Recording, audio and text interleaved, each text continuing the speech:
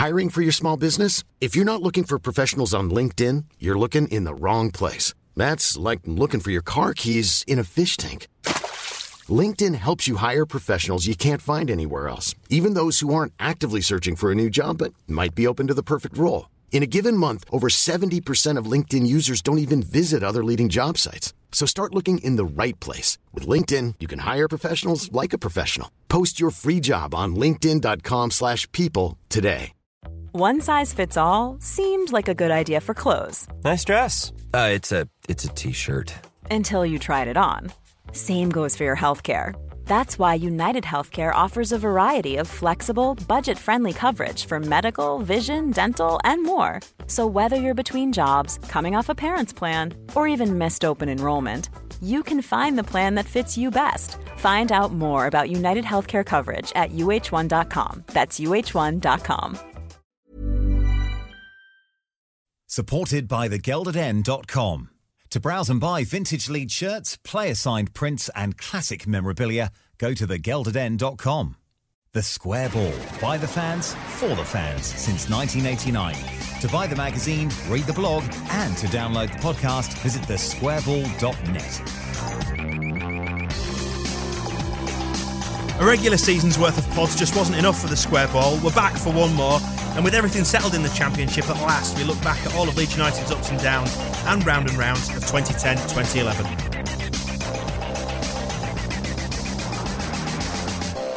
Hello, welcome to the Square Ball review of the 2010-2011 season, and I'm joined by the usual motley crew of characters: Michael Normanson. Hello. Moscow White. Hello there. And Noddy. Hello. Quick mention for our Square Ball magazine. Get on the website. You can get the digital download of issue 10 and all the back issues in digital form from this last season. Have a look there on the blog too. Go to thesquareball.net.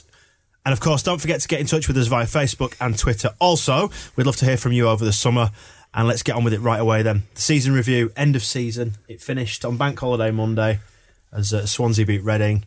Should we spin back to August then and start at the start? See the pages flying off the calendar now. My beard growing back into my face. We were all so young then, so naive, so carefree. Hey, I think that Billy Painter will do well this season. So, the season started off... Well, was there any expectation? There wasn't really, but we went into the game televised on the BBC against Derby, starting the season a couple of hours later than everybody else. And it was unpleasant watching, really, wasn't it, when you consider that... Because Robbie Savage was playing. Yeah, we got a little bit of a lesson in midfield from him. And Hulse looked quite good as well.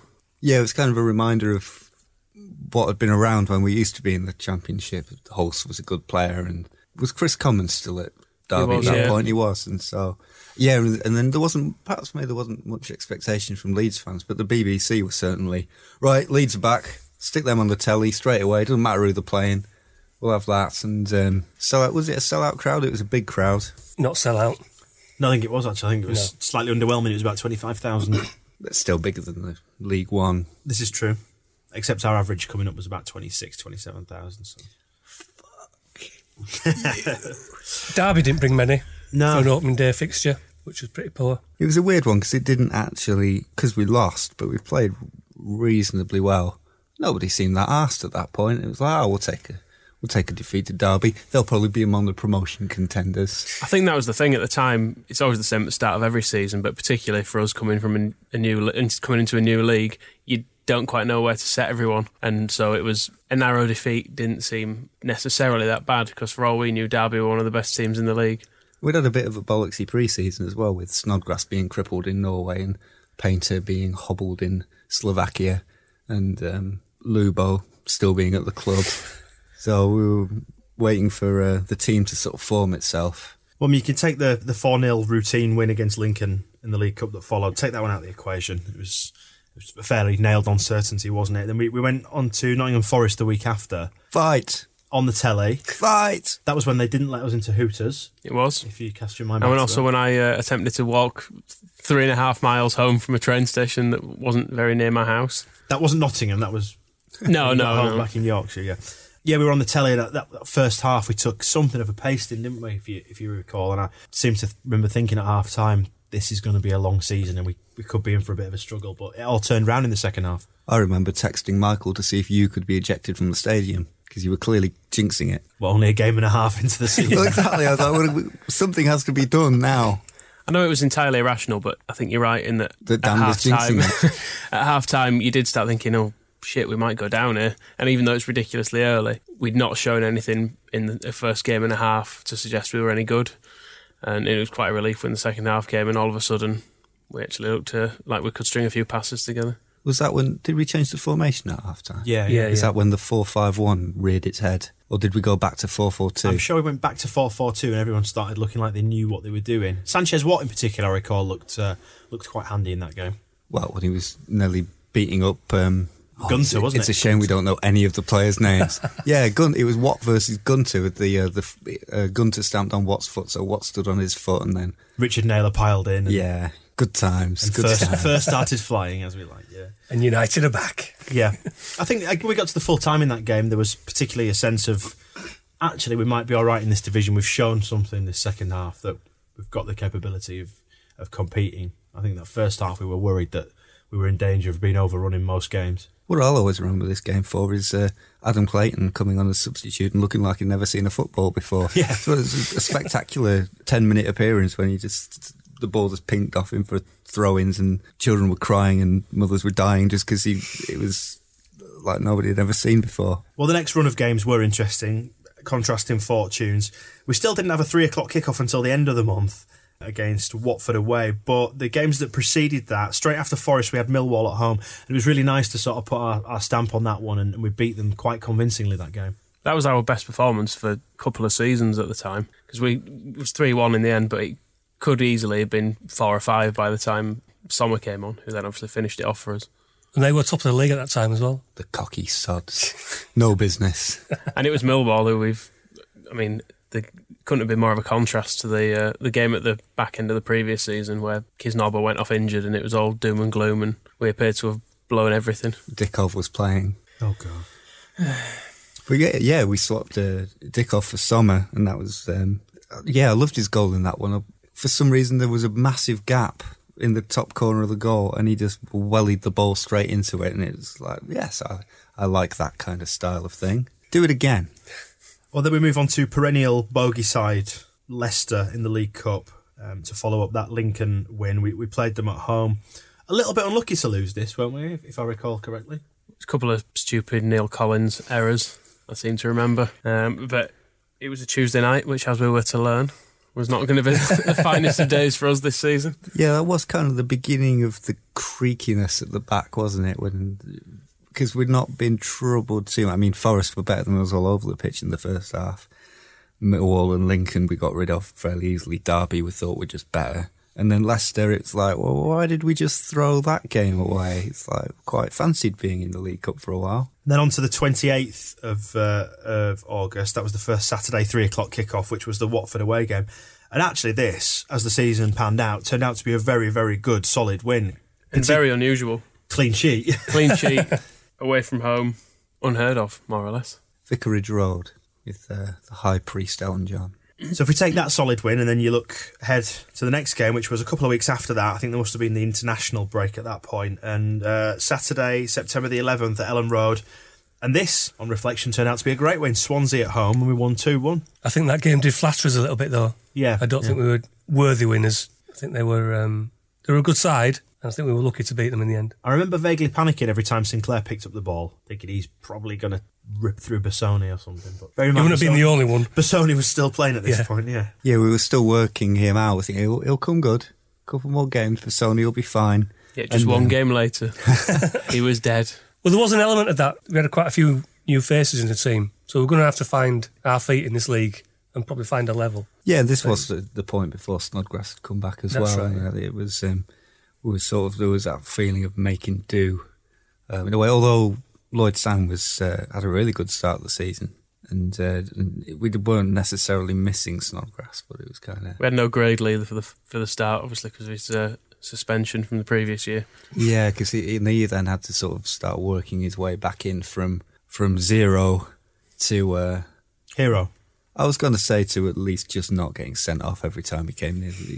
from 0 to not Candole was his first baby steps. Well, yeah, as we just mentioned then, after the Swansea game, just as we thought everything was going all right, we entered a run of 3 games against South Yorkshire opposition. We had Barnsley on the Tuesday night, followed by Donny on the Friday, both away from home, and then the Sheffield United game at home. So first of those 3, a game that very much characterised our failings this season and an absolute horror show. I'll say the score, even though it's going to hurt me to do it. Barnsley 5, Leeds United 2. Did we come in and do the podcast the next day? And I remember people asking me, could you keep it a bit more cheerful? Did you not go to Barnsley? Fucking hell. This was an odd run of games because it appeared that we'd hit rock bottom with Barnsley, then we'd come back and we'd... Solid performance against Donny, wasn't it? Yeah, ground out a 0-0, could have probably won it against Donny. Beat Sheffield United at home. We thought, all right, we're back on track. Sheffield United was a great performance, actually. Although we didn't realise quite at that stage just how crap they were going to turn out to be. After those 2 results came Preston, and all of a sudden it was back to the Barnsley performance again.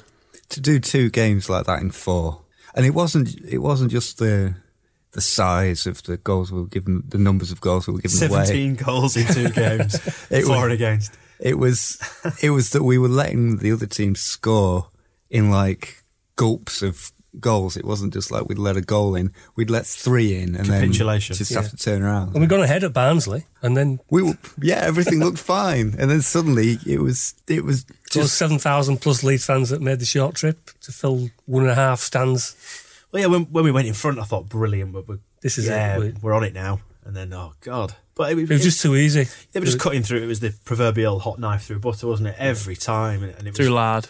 Yeah. Adam Hamill caused us all sorts of problems. Obviously, he went on to get his Premier League move later in the season. I remember him frightening me quite a lot with pace, but then again, it's been a problem at Leeds for a long time, hasn't it? Pace scares us. But Naylor was quite frightening with pace in that game as well, because he didn't have any. But you look, we did mention in the podcast, a little bit earlier on this season about when you look at who the back 5 was that night, and if I recall, it was Higgs was in goal, wasn't he? Because Casper was out that night. Handsome man, just kept the ball out with his good looks along. Handsome Higgs. Left back was Bassoni. Naylor was in the side. Collins was in the side. I think was Connolly the only player who still featured towards the end of the season out of that back 5. Naylor had his brief return, didn't he, towards the end, and sort of undid a lot of the damage. But Bassoni, at half time, they sent him out for the second half, didn't they? But then he limped off with a head injury. He was pretending to be injured, was what Grayson had implied. And he'd sent him back out to teach him a lesson. I was listening on Yorkshire Radio and Eddie Gray was laughing out loud at him, just couldn't believe what he was seeing. Just need to hook him. Although worth mentioning that most of the goals were conceded with Andy Hughes at left back, so can't entirely blame him. Well, yeah, but that presupposes that we wouldn't have conceded those goals if Bassoni was playing, and I'm sure we probably would have conceded. They probably would have given Barnsley 2 for every one if Bassoni had still been on the pitch. They scored just before half time, and I think not long after into the second half, which was another pattern that formed through the season. It's worth watching the clip of it on YouTube as well to watch Richard Naylor tracking the imaginary runner on one of the goals. He seems to run entirely out of the way of the oncoming attacker. The imaginary runner is brilliant, and there's also wasn't one of the goals where he basically just lay down as the midfielder ran through. He just realised he wasn't going to get any. Just lay down as if he was going to. I sleep now. So spin ahead to that Preston game. And what's worse, he was a very fat man who scored all those goals. I can take it if it's some slim, lithe young athlete, but it was a Pieman Parkin. It was it was an articulated truck just driving straight through the. Well, you did wonder, a didn't truck you? Full of looking back chips from the end of the season. You did wonder if that result would ultimately cost us from being in a 4-1 winning position. And when you actually look at the points tally at the end of the season, of course you can identify lots of areas where it went wrong, but that particular game out of all of them stands out head and shoulders above the rest from being 4-1 up. You don't lose 6-4. No one loses 6-4. No. It's a Sunday League score. I remember Grayson getting some flack for sounding a bit clueless in the aftermath of this game. People saying he doesn't even know how to sort it out. It's like, well, his team just scored 4. They should have won. And that was kind of his point of view as well. Like, we scored 4. I don't know what the hell happened to let them have 6. I'll say, fair enough, I don't know what's going on. It was just like a Sunday League game where you could look at pretty much every goal and it wasn't through some brilliant Barcelona-esque carving open a defence play. It was just hoof, mistake, goal, hoof, mistake, goal. The one that Alex Bruce scored was particularly good, where one of their players stopped the ball going out of play to nod it back across his own box and allow Bruce to score. And that set the tone really for And then the smallest man on the pitch got a header. Yeah, it was just... a horrendous night at the office. Yeah, and coming Memorable. well, good value. I mean, whoever, that's probably the best value ticket all season. 10 goals. What's that, about £3 a goal? That's all right. Well, but at least there wasn't a... did Preston release a DVD of that? Because, of course, Barnsley within 24 hours had DVDs and commemorative T-shirts and mugs and anything that could stick 5-2 on. They were selling it in the club shop. They haven't got DVDs in Preston yet. Ah, fair enough. Betamax. Well, we look at the Ipswich game that followed at the start of October, and that was a time when we were starting to really worry that the wheels had come off badly, because we went down there. They were riding quite high at the time, I remember. We weren't expected to get much, and we didn't. We ended up losing that 1-2-1. There was some relief that we hadn't conceded 6 again. But beyond that, it wasn't the result we were looking for. It was with 10 men as well, so I think having conceded 6 with 11, I think we thought, it's heading in the right direction. It's almost like a win. And then we got the win at Middlesbrough, which was that was a good performance. And Andy really Fye playing necessary. in the deep holding role in midfield. Of course, because Andy Fye was going to solve all the problems, wasn't he? Once he gets fit. All we said was we just need somebody to sit in there. Was he that bad? He was just that old. He was slow. He was very, very slow. If we, it was the right player but the wrong age. If we'd managed to get a 30-year-old Andy Fye, I'm sure it would have been the Ian Rush problem. Yes. But against one of the season's hot favourites, again with Middlesbrough, obviously they'd had a bad start, but to go up there and turn them over, again live on the telly. And Becchio scored a hot goal. One of the season's hot goals. And we actually looked all right, and you thought, yeah, you know what, we've been out of form, we're back on it now, we're fine. I'd like to meditate for a while on Becchio's hot goal. It was rather good, wasn't it? He spanked it. Yeah, and he did perfect. I love it when he just had that perfect volleying this shape. And it was the night also of was it the first time we heard him speak? Fucking unbelievable. Yeah. Yeah, that was a fantastic... It was just in enough patois to sneak through the Sky radar, wasn't it? Fucking unbelievable. Thanks, Luciano. Exactly, Lucy, exactly. Top my night off. And then, back to the bad old days. I'm getting bored of Leicester City. Yeah, I've got a feeling when we speak about the teams to watch next season that they're going to be one of them, unfortunately. But yeah, we returned back to Ellen Road, another Tuesday night, and this is where I think I'd given my season ticket over to someone else to sit in my seat, and I went and bought a match ticket for this and ended up in the East Stand Central. That's when I had a rush of blood to the head and decided to treat myself to an East Stand Central ticket rather than going... Oh, posh. Yes, rather than going in like the South Stand or, I think there are only like a few front rows available. You know what? I'm going to spend that extra £6 or whatever it is. I'm going to sit East Stand Central. Or it'll be a festival of football. Yeah. There are those nights when you just want to sit at the side and analyse. Work tomorrow, so I won't drink. I'll just watch the game. Maybe take a notepad. That game, it had a feeling of a reserve match or a League Cup tie because there were few people inside Ellen Road. Atmosphere was awful, team was dreadful, and we lost 2-1. That was when Sven had just taken over as well, wasn't it? It was. And I was kind of praying he'd fail miserably, but he did all right in the end. Although he did spend a lot of money. You should have done better for the money you spent, really, when you've got... Mind you, he's having to prop up 48-year-old Yakubu. And then it went from bad to worse. Another televised performance. We were fearing the worst for the Monday night game against Cardiff on Sky. And I guess this is the match that you'd bookend this particular part of the season with, wasn't it? Something of a watershed. After this, we started to build and move on. But Cardiff 4-0. The thing with the Cardiff game is we knew that was coming. I don't think anybody went into that game thinking, yeah, we're going to win tonight. It was just a matter of how many will we lose by. And predictably, 4-0. Bellamy wasn't quite as good as people thought he was going to. As he thinks he is, or people expect him to be. But it turned out that they had other really good players as well. We were down 16th and looking down. It was worrying because having got spanking off Cardiff and also managed to concede goals to rubbish like Preston and Barnsley, it did appear we were quite capable of losing every single game. Yeah. Because the clean sheet seemed entirely random. We didn't know what was going right some weeks, just as we didn't know what was going wrong other weeks, other than the defence was crap. That was about as detailed as analysis could get because it was that bad. Yeah, this was little running games where we were trying 4-4-2, weren't we? And Sommer was getting a lot of time. And it just, although Sommer was chipping in with goals, there was really nothing else happening. Nobody else was doing whatever it was that they may have or may not have been told to do. It was just impossible to tell. And then losing by 4 clear goals, it's just like, no surprise. But of course, there was a change coming. So the Scunthorpe game gave us an opportunity to get right back on track, and we took it with both hands. They were struggling. We beat them 4-1. Johnny Howson bagged himself a hat-trick, and a little bit by accident, we stumbled across this 4-5-1 formation that seemed to be successful for us for a portion of the season. This is the game when we decided if we could accommodate Zinedine Zidane in our team, then we might have a chance for the rest of the season. Is the late breaking Howson. All he needs to do is shave most of his head, slightly monkish, keep a bit at the front, and they were indistinguishable. It's worth mentioning until half-time at this game, we looked like the same team that had got a hammer in the previous week, and most people in the away end were a little bit upset until Howson managed to turn it on in the second half. Well, weren't all his goals just like breaking from midfield? It was the perfect hat-trick, wasn't it, this one? Where it was. Of course it was. Left foot, right foot header. I forgot. My favourite one was just coming from the edge of the D, top corner. He did that a few times this season, and I liked it every time he did it. I will always be grateful to Scunthorpe for being around, although they ended up going down. Andy Hughes and Nunes couldn't save them. They were always there when we needed to hammer somebody, and for that, we would get ourselves into a bit of a rut.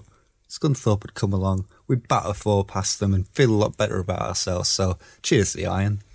Get promoted, we need you. And on to the first game of November on Saturday the 6th. Your Bête Noire, Moscow, we went down to Coventry, beat them 3-2. Again, very characteristic of the season as a whole, scoring 3 but conceding 2. Another good, solid win. Notice McSheffrey didn't score. In fact, this was the period when he was moaning about Grayson's poor man management, even though McSheffrey was being managed by an entirely different manager at this point, who he's since managed to get sacked. And he's been moaning. McSheffrey again in close season has managed to come out with, he said his goal scoring this season was not what he wanted, but that was because A.D. Boothroyd was asking him to defend. And he said, I'm probably the league's worst defender, but as soon as they stopped having me try to work for the team, I started playing much better again. And it's not really relevant to our season review as we are in looking at November, but I still hate this wanker. On to Hull then.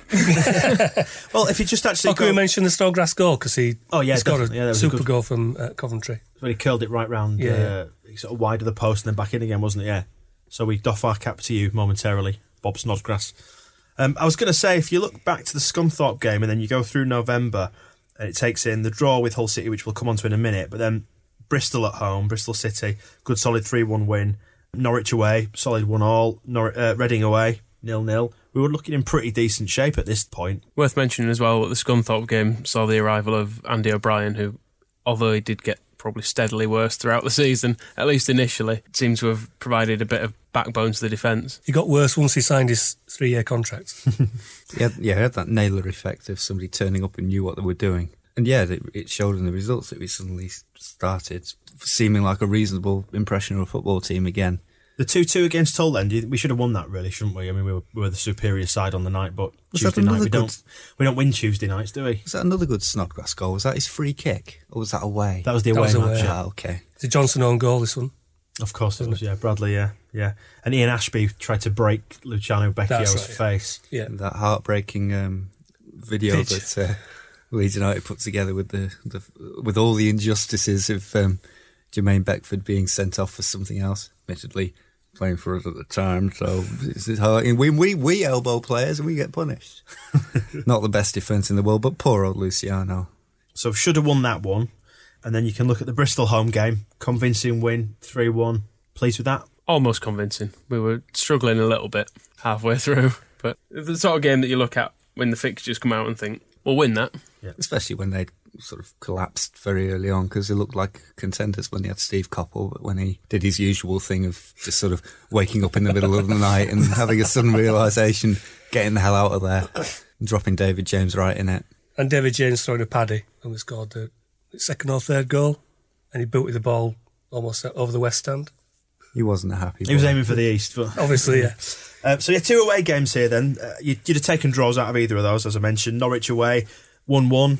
Again, they were a difficult side for us to face the previous season, so it felt like we'd sort of made some ground up on them. Should have been a win as well, because Casper was pushed over for their goal. Yeah, I'm still angry about that. You can't score goals like that. It's not the 1930s anymore. Jack Charlton used to do it all the time. You got to shove the goalkeeper in the goal, and then while he's on his back like a tortoise, just roll the ball past him. They won promotion by cheating. Was that not an indication of what was to come with Schmeichel, though? It wasn't quite that convincing. I know it was a clear push. He spent most of his time on his back crying. So then we move on to Reading, again 0-0. I guess we were welcoming a 0-0 almost at that point, because we'd seen the shortcomings of the defence previously. So that was a decent one. Not too much to say about that, other than Ian Hart didn't score and we were all pleased. Back home, a game again you would probably expect to win. Start of December, Crystal Palace at home. And we beat them 2-1. The notable thing about the Crystal Palace game is it was the first occasion that Ken Bates mentioned us in his programme notes. A proud day, one that I'll always forget. Not negated by the fact that he dragged up the same story again 3 months later, but I thought it was nice to be recognised by the evil old scrote. And then a game... Alleged evil old scrote. And then a game that was definitely one of my personal highlights, if not the highlight of the season, the Burnley match away, when they were singing to us at 2-0 up, you should have gone Christmas shopping, only for us to turn it back round onto them, stick 3 past them in the second half, and we had a good afternoon that afternoon, didn't we, Michael? Yeah.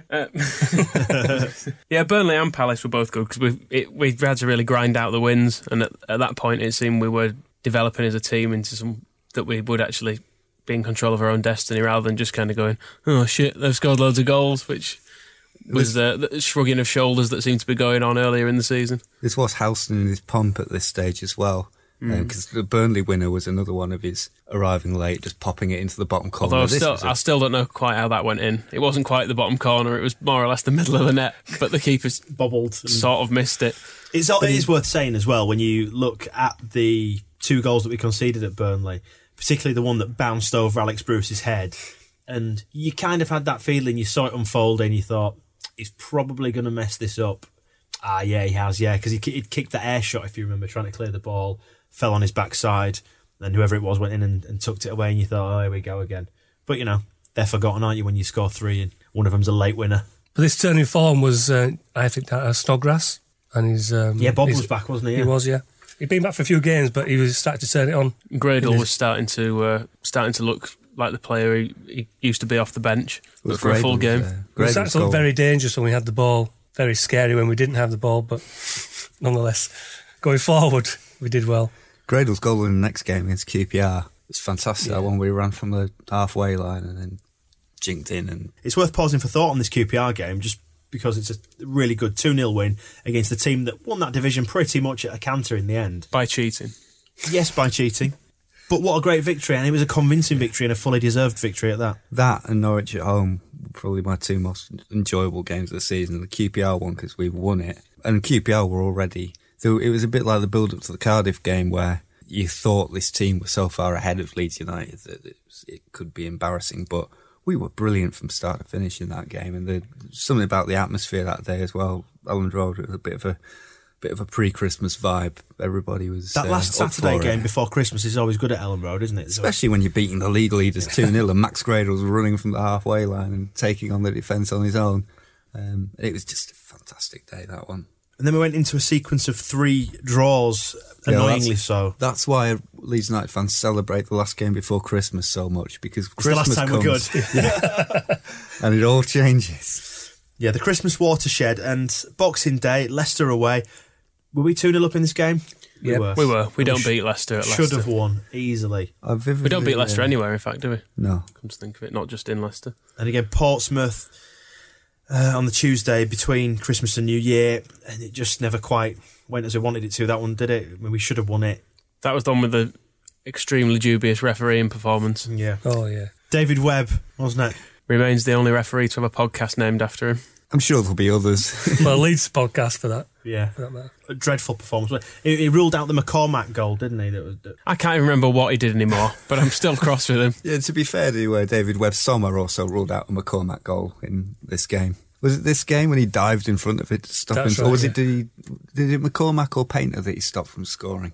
Both of them. But certainly Sommer had started to slip out of the team since he went 4-5-1. And when he did get a chance again, it seemed that he was just intent on messing it up for his striking rivals. And into Painter didn't need much help though. And into 2011, we started the season off against Middlesbrough. And I guess we kind of suffered from that. Oh, we've beaten them away, so hopefully we should beat them at home because they're struggling a bit. And it wasn't quite how it panned out. You suffered. Yeah, because you were The Walking Dead. Absolutely horrendous hangover that day. But I met you in Billy's, didn't I? Yeah. I was there in body, but not in mind. Yeah.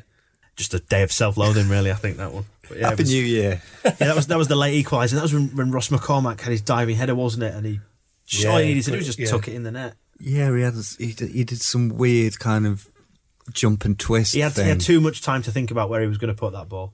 He thought, I'm just going to pop that in the opposite corner, just past the keeper's hand. And by that time, it had gone out for a dead ball. But too much time and not enough brains. Yeah, so 1-1 there. So that was the sequence of 3 draws.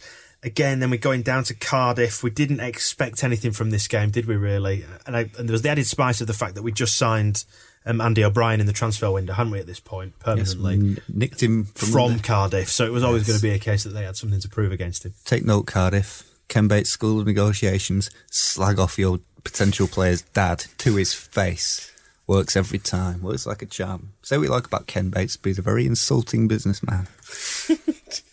And then, of course, the big one that had been on the horizon in the football calendar, of course, we've been drawn at Arsenal in the FA Cup. Back on the telly yet again. One of, I think it was 13 times we were on the telly last season. That's not too bad. Again, nearly a repeat of January the 3rd. Nearly. It was the 8th for a start, so not quite a repeat. Well, yeah. It was late. Yeah. But the late penalty from Fabregas, I think even then you thought, that's them going to win the replay now, but we were close. We suddenly, after having struggled against the likes of Barnsley and Preston and Coventry and Hull, we found we had the most watertight defence in all 4 divisions, and we're just like, Bruce was a hero in this game, wasn't he? He was like diving in front of everything that, admittedly it's probably only Bentner, but we looked solid and amazing. And Ben Parker was resurrected, and they rolled the stone away and dragged his body to left back. He did give away a penalty. He's come back from an injury where he'd been out for about 10 years, and then Theo Walcott's bearing down on you. Yeah. Like, why did you do this to me? Put me back in against Scunthorpe, not Arsenal. They were quite wasteful as well. As you mentioned, they have Bentner up front and Arshavin missed quite a number of chances. Yeah. They were fairly wasteful, but I think it was that backs to the wall performance, and something to take a lot of pride in, I think. Yeah, if we played like that against a team that wasn't wasteful, we probably would have got a better result. You know, if we had that performance in some of the ridiculous Preston and Barnsley games, we may not have let them have 6. That's the thing. We can slag off Bentner, but he's still a Premiership footballer and a Denmark international, and John Parkin managed to score 4 against us. And he got none. However, Bentner does go out with a princess, I believe. As good as this Arsenal game was, in many ways, does that add a degree of annoyance about the way the rest of the season went? In light of what you just said about the games where we were shipping goals for fun, we looked so solid, so up for it. And let's throw in a cliche though: magic of the cup. I was about to say that. The magic, of course. Yeah, we're always up for it, especially. And you knew as soon as we were up against Arsenal, it's like because we're Leeds United and we still think we should be challenging Arsenal for the title now. When we do get to play them, it's like, right, we'll beat these, get them done like we did Scum last year, and then we'll worry about playing Portsmouth another time. It's not important right now. Until Arsenal spank you 3-1 in the replay. Was it 3? I'm sure it was 4, wasn't it? It was 3-1. But at that point, we'd already knew we'd have got Huddersfield in the next round. Yeah. Which sort of we didn't took want the that. edge off it a little bit. And we had that whole take your eye off the ball thing because you're in the cup, and we as we mentioned on the podcast at the time, it's not necessarily a bad thing to go out at that stage. And as well, to get him back to Ellen Road, it was like another draw against a big team because we got to play him twice. Yeah. And we got Bradley Johnson's, the highlight of his career happened that night. Yes. Yeah. The magic that will never be repeated. And let's be fair, the slow motion replays of that will live long on the big screens at Elland Road before every game. We'll be saying, he hasn't scored any of them for Stoke yet, has he? And sandwiched in between those 2 Arsenal games, as you mentioned, Moscow, the routine 4 past Scunthorpe, which was if we needed a game between 2 distracting Arsenal Cup games, Scunthorpe at home was it. Of course, the downside of playing Scunthorpe at that time was that it also then ripped the heart out of our football club. Because they poached Andy Hughes, didn't they? They took Hughesy home with them. Come back, Hughesy. We love you. We miss you. We still want to be your friend. And it was back to the league after the Arsenal defeat. Portsmouth away. Again, you maybe fancied us in this because although they've got a decent first 11, they had no squad. And they've got no electricity. And the lights went off lots of times. Yeah, when you're going straight from the Emirates Stadium with its leather-lined seats and its couscous being served on the thighs of virgins in the half-time bars, and you go to Portsmouth and there's no lights. It's a reminder of where you are. Well, I'm not in Portsmouth, and I don't consider myself to be in Portsmouth, either metaphorically or any other way. I'm better than that, and you know it. I'm sure that there's probably a joke about Hello Sailor there, but I won't do it. And again, this sort of coming to the end of January, the feeling around the club at that time was one of, not uncertainty, but still not able to fathom out exactly how this season was going to go. Because we'd had that lovely run of form up to Christmas, and then it all started to go a bit wobbly because we drew too many games and Arsenal distracted us. And that Hull game that followed the Portsmouth game, another game on the road, of course, that first half in that, again, back to our very worst, just not tracking, not marking. I seem to remember they missed more or less an open goal within about the first 25 seconds. And Casper did that tip over, didn't he, if you remember? Yeah, Casper had a brilliant game that day, actually. In the first half, he kept us in it. And this was when Snodgrass had his golf-chipped free kick. But what I think did for us at this period was transfer window, because we were in with a shout of promotion at this point, and we go into it. We went into January, top 4 at least. And I was thinking, if we just signed somebody, we could go up. And then as the month ticked by, saying, well, why aren't we signing anybody? And, knocking on the door, sign somebody. And just the same 11 players turning out every week. We say, where's the midfielder? Buy one. And it wasn't coming. And then of course, they tried out the familiar, well, we'll wait till the loan window. Well, exactly, yeah. February the 1st, as soon as the transfer window closed, we'll look at the loan. We might get a loan player. And everyone's like, right, where's the loan player? Well, we won't bring him in now. Because of the 93 days? Yeah, we'll get someone so that they can still be around for the playoffs. And then, can you imagine Bates and Grayson hanging around the reduced to clear bit in the supermarket? I'll see what turns up in here. Yeah. She's coming down with the trolley in a minute. I can see them just putting the stickers on. It's 3:30 on a Sunday afternoon and you're just waiting for the luminous stickers to come out. That's what it is. And meantime, you've got your girlfriend in the car outside and she's expecting a beef Wellington fresh. But it just never came. And so there started to become that sort of that atmosphere around the place of some people dissatisfaction, saying, wasn't it? Yeah, but saying, why don't we just buy somebody and we'll go for it and we'll be there. And other people saying, well, we don't want to, buying won't guarantee success. Of course it doesn't. It is worth saying that bringing in that central midfielder wouldn't have guaranteed anything, but it was about maximising opportunity, wasn't it? And we didn't do that. Yeah, and nobody could quite decide it wasn't clear whether we were going for it or not. There was at no point. There was no clear message, was there, saying, yes, this is our we're going to go for promotion now. Yeah, it was always just, we'll see what happens, just Neil Kilkenny's coming back from Australia. It's Dubai when he was playing, wasn't he? He's coming back from that tournament. It never really became. It was a bit sketchy, all of it, wasn't it? Very sketchy. So that took us not into in February. the Gary Glitter sense, just in the unclear sense. So that took us into February, did the whole match. But again, we restored a bit more confidence and we thought, actually, we might be all right as we are. Coventry game at home, 1-0, McSheffrey up yours. Crying about being booed. Yes. And then we went down to Bristol and beat them quite comfortably, 2-0. Our little romantic weekend away, Michael, was lovely. Just around Valentine's Day. We'll always have Bristol. We will always have Bristol. And it's Speaking of sailors. It's worth pausing at this point as well to... we had a moment for Becchio's hot goal against Middlesbrough. Let's have a moment for the cool martini that was Robert Snodgrass tiptoeing his way through the Bristol defence, like Lionel Messi and Eddie Gray combined. Sadly, Dan wasn't watching the pitch when he scored that. I was trying to get score updates from elsewhere, yeah. He's going to score! Is he? Yeah, he has. And to be fair, we were quite low down on that sort of terracing converted into seating, but the seats had no backs either. So it was a shin bruiser. We had a low angle on the pitch.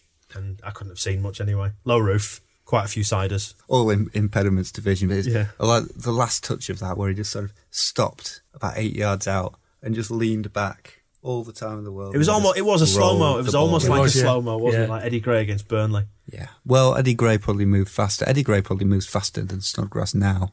Certainly getting out of bed in the morning, I imagine, is easier to move. On to a game that you identified as one of your highlights of the season, Moscow, 2-2 at home to Norwich, and it was a fine game. It was just a bang lot of fun. It was a really good game, wasn't it? Yeah, everybody up for it. And Norwich, it's a bit annoying that they get promoted because they were the team I mean, Millwall are just an absolute joke from start to finish, but Norwich coming up with us, that was a team to measure ourselves against and try and keep pace with. And we did in both games, and especially in this one where it could have gone any way, end-to-end football, blood and guts and thunder and guts and guts. Volleys. And volleys as well. But that was the game you thought, it could be either of us that goes up this season. We're capable, and we weren't. Well, there were a lot of teams that got into second and the playoff places and then just slipped away, and it just followed a pattern for quite a few teams to do what we'd done, so we weren't any different from 5 or 6 other teams, really. But we held our own against Norwich, who were probably favourites at that time to go up. And on to a game we should have won in the midweek after. Again, the Tuesday curse rearing its ugly head again. Barnsley at home. Stupid. 3-3. Should have won it. Less stupid than 5-2. Yeah, still pretty stupid, nonetheless. There was a feeling as well that we were desperate to at Avenge least it. get some revenge for the 5-2. It was back to the old Barnsley-style defence. It was the different personnel but the same chaotic system. You could see it coming as well. And then on to a TV horror show where it all went wrong and we worried about us playing a 4-4-2 with the flaky Howson in midfield. And it materialised and we got smashed 3-0 on telly.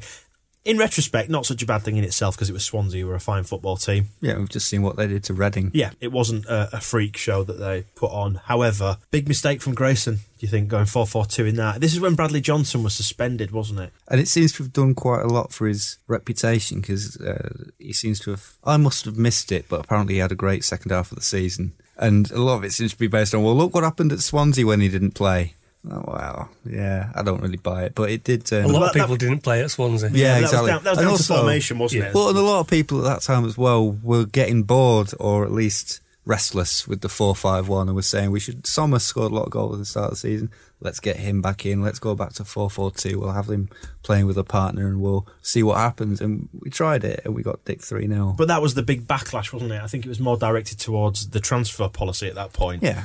And it was a backlash against the fact that we hadn't signed anyone in order to fill that gap when Johnson was out. And we did have a clear penalty chance. We did, yeah. If that had been gone to 1-1, just you for never half time, yeah. And Sommer did miss a couple as well, if I remember. Yeah. But then into March, and things started to swing a little bit back in our favour again. Good solid home win against Doncaster, who perhaps there was a little hangover from our League One days. I wouldn't describe that as a good solid home win. It was crazy, yeah. It was all over the place. Didn't we let them score just before half time? They got 1-1 or something. We did, yeah. Yeah, we had a free kick just before half time, and Johnson, it was about halfway line, wide left, and Johnson kicked it back to Schmeichel to just keep possession in injury time. Let's keep it. And then Schmeichel wellied it at McCartney on the left wing, who couldn't control it, went out for a throw-in, and then virtually went up and scored. So it's that naivety. Yeah, we're not being... Schmeichel was at fault for that. Not Johnson was getting a load of stick from the people around me for doing it, but I thought he'd done the right thing. Don't pump it up and concede possession. Yeah. But it was then Casper's fault that we did. But you could just you could see it coming. You could see that it was nearly half time and they'd all stopped thinking. Yeah. No one was really thinking about what they were doing. They were thinking about oranges, weren't they? They were. And then in the second half, when we went. Did Doncaster go in the lead? They went 2-1 up and Gradle basically ran back to our goal, got the ball, put it on the centre spot and went up the other end and scored. It's like, we're not having...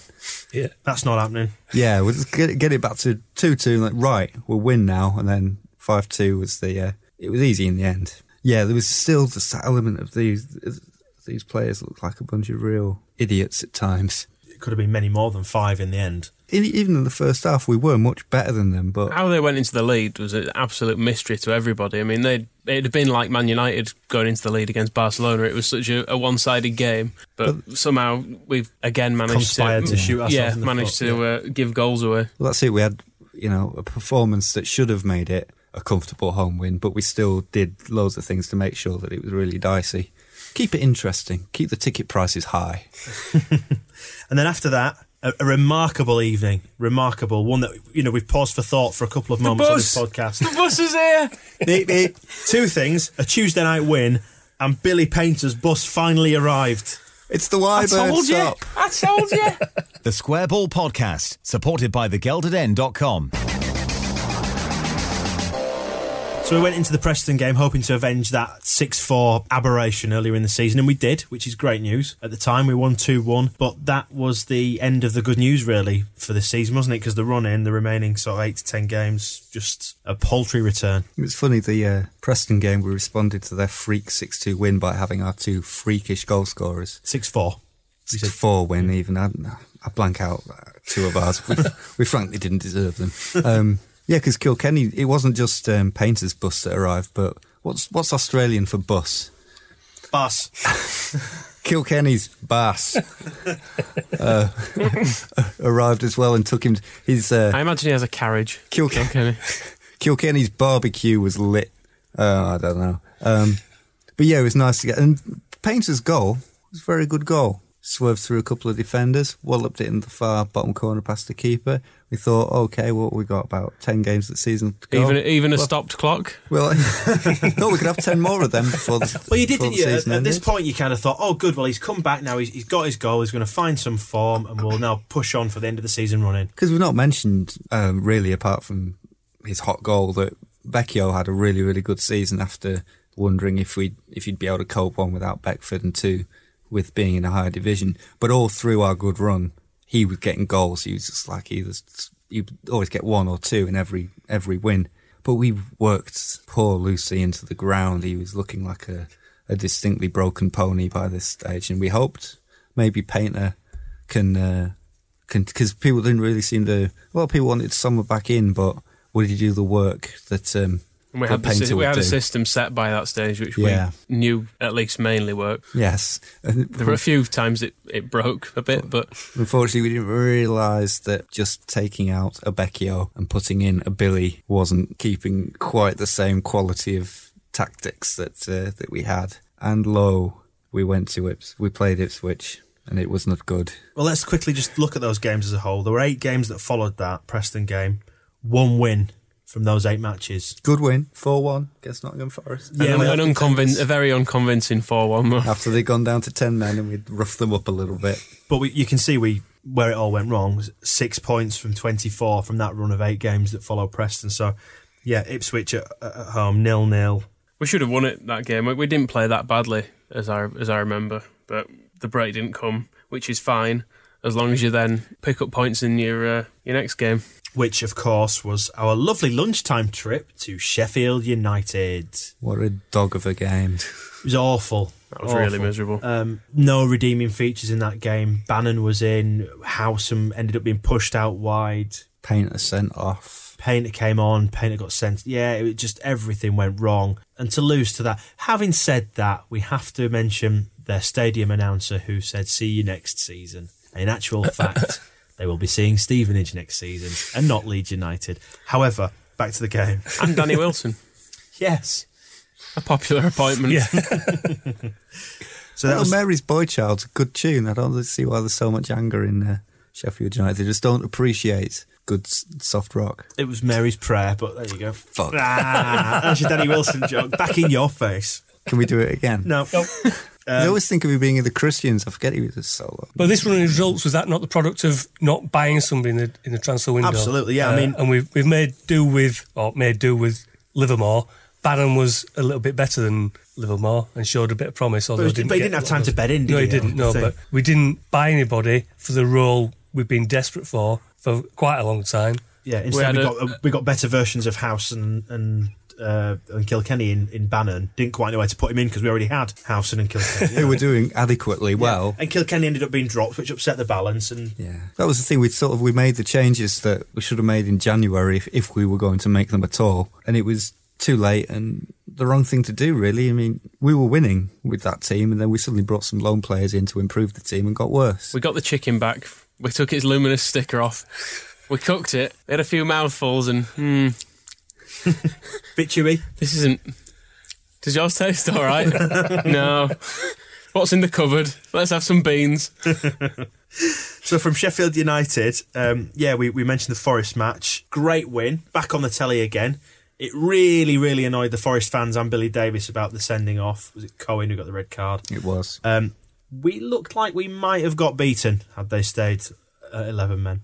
Yeah, we did. And it was coming after the Sheffield United game. Don't think that many people were of the impression that we'd turned a corner. I think people did see it as we've got a little bit luckier. Got a bit lucky, and we're very happy to stick it right in Billy Davis's face. That was nice. That could have been one of those games where we had a poor first half and came out in the second half and turned them over. So we've done that in the past. And he was against them. He was the pantomime villain, wasn't he? He characterised why we needed to win, sticking it up Davis.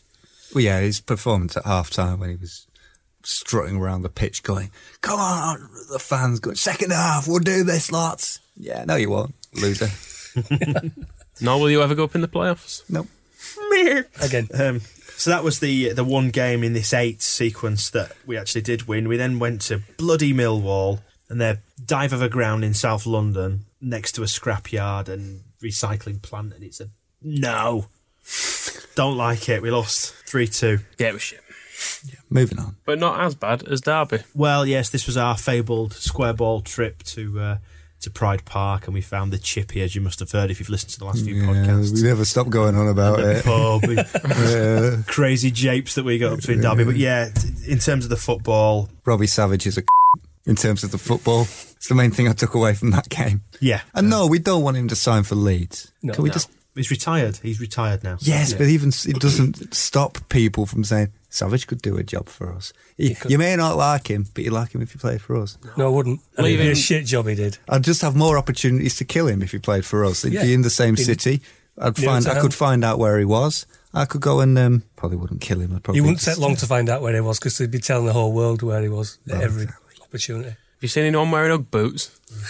Blonde hair. Robbie Savage has checked into Tony and Guy. Leeds University will probably be littered with the bodies of female students who sadly mistaken for Robbie Savage as they just go about their studies. There's something we didn't mention. Know you're going with that. Something we didn't mention. Cool fact, a crocodile can't stick out its tongue. Also, you can get health insurance for a month or just under a year in some states. United Healthcare short-term insurance plans, underwritten by Golden Rule Insurance Company, offer flexible, budget-friendly coverage for you. Learn more at uh1.com. Many of us have those stubborn pounds that seem impossible to lose, no matter how good we eat or how hard we work out. My solution is PlushCare. PlushCare is a leading telehealth provider with doctors who are there for you day and night to partner with you in your weight loss journey. They can prescribe FDA-approved weight loss medications like Wegovy and Zepbound for those who qualify. Plus, they accept most insurance plans. To get started, visit plushcare.com/weightloss. That's plushcare.com/weightloss. Quality sleep is essential. That's why the Sleep Number Smart Bed is designed for your ever-evolving sleep needs. Need a bed that's firmer or softer on either side? Helps you sleep at a comfortable temperature? Sleep Number Smart Beds let you individualize your comfort, so you sleep better together. J.D. Power ranks Sleep Number #1 in customer satisfaction with mattresses purchased in-store. And now, save 50% on the Sleep Number Limited Edition Smart Bed for a limited time. For J.D. Power 2023 award information, visit jdpower.com/awards. Only at a Sleep Number store or sleepnumber.com. At Derby as well, he did a lap of honour at the end of the game. And he tries to make out as like a big pantomime villain, but he's a big pantomime dame. And he's a fucking whore. Well, he really is. He's on every single show on the BBC trying to hawk himself around for a career, which he's clearly no good at. Do you know what? Just to depart from the matches themselves, and he's putting on Twitter trying to annoy Leeds fans about, say, I'm in Leeds discussing a 2-year contract. It was actually with William Hill, because he was coming to the headquarters in Leeds. But he's doing it just to incite people and annoy people because he knows he is a total Marmite character, except hated. He's more like Jay Goody than a footballer. Just wants to get his bloody face there for whatever reason. And that was the point at which we knew, I think, the game was up, wasn't it? Yeah, that drive back from Derby, I think we were all... It was just, we're not going up. And then back to Ellen Road, and again, the worst of Leeds coming out, conceding silly goals, 2-2 at home to Watford. A side that we probably underestimated quite a bit, I think. I mean, you were saying we felt it was over after Derby, but we still had plenty of time to pull it round, and had we won, as the final table showed, had we won these home games, we'd have quite comfortably got in the playoffs. That was the thing. I could tell, though. We just couldn't manage it. I could tell by the Derby game, though, we weren't going to win those home games. I just knew it. But had we won those home games, we'd have lost at QPR and fucked up, wouldn't we? Yeah. Well, exactly. Because the pressure was off towards the end, wasn't it? So in this 8-game sequence, of which we only won one match, the next one was the Reading match at home, again on the telly. And we put in a sterling performance against the genuine contender at that time and the form side in the division. Yeah, Reading kind of, going from what you were saying earlier about there's always a team that sort of burns brightly early on and then drops down through the playoffs. Reading timed it the other way. And in a way, I don't know, Reading, Berkshire, a warning from history.